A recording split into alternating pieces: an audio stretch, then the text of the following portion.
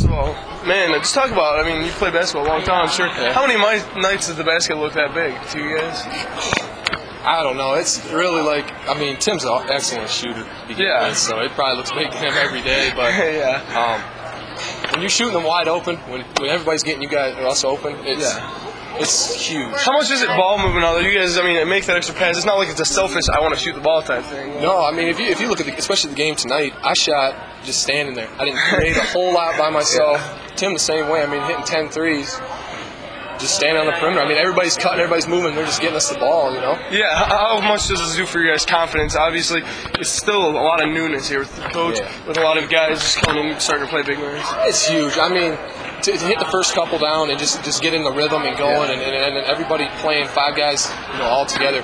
It's just huge, and it just keeps the rhythm together. And even, new coach, not a new coach, I mean, almost every coach knows what they're doing. Oh, yeah. So it's playing with the 5 guys and doing what coach says. And we did that tonight, clearly. Yeah. And everybody got open and you get excited out there, certainly. Let's talk a little bit about how, there have been some ups and downs already this season and how you guys are trying to stick together as a team.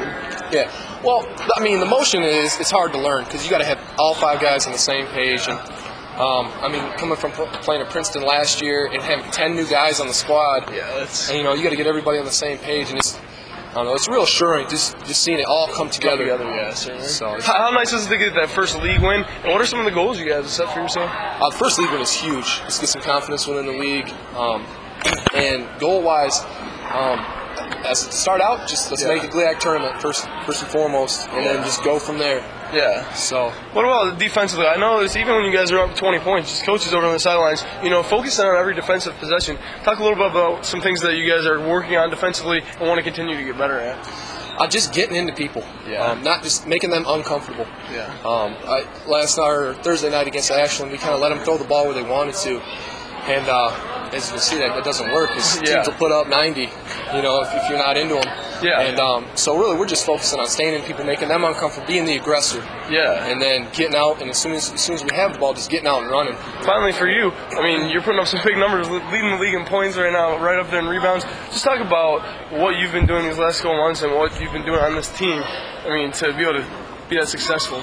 I'm just using all 5 guys, to be honest. I mean, I'm coming off screens. Really, the only kind of one-on-one work usually is with my back to the basket underneath. But other than that, I'm coming off screens and just, shooting all summer, shooting all day when I get here. Plus, I mean, you guys are pretty versatile, both you and Tim. It's tough because if he's driving to the hoop and they try to shut that down, he'll hit the 3. With you, obviously, you can shoot the jumper. Yeah, it's sickening how athletic that kid is. Come in and out. Being at 6'10" and then being able to shoot the 3, it's just a hard matchup for people. And then being quick at every other position, we're going to pose a lot of problems for a lot of people. Yeah.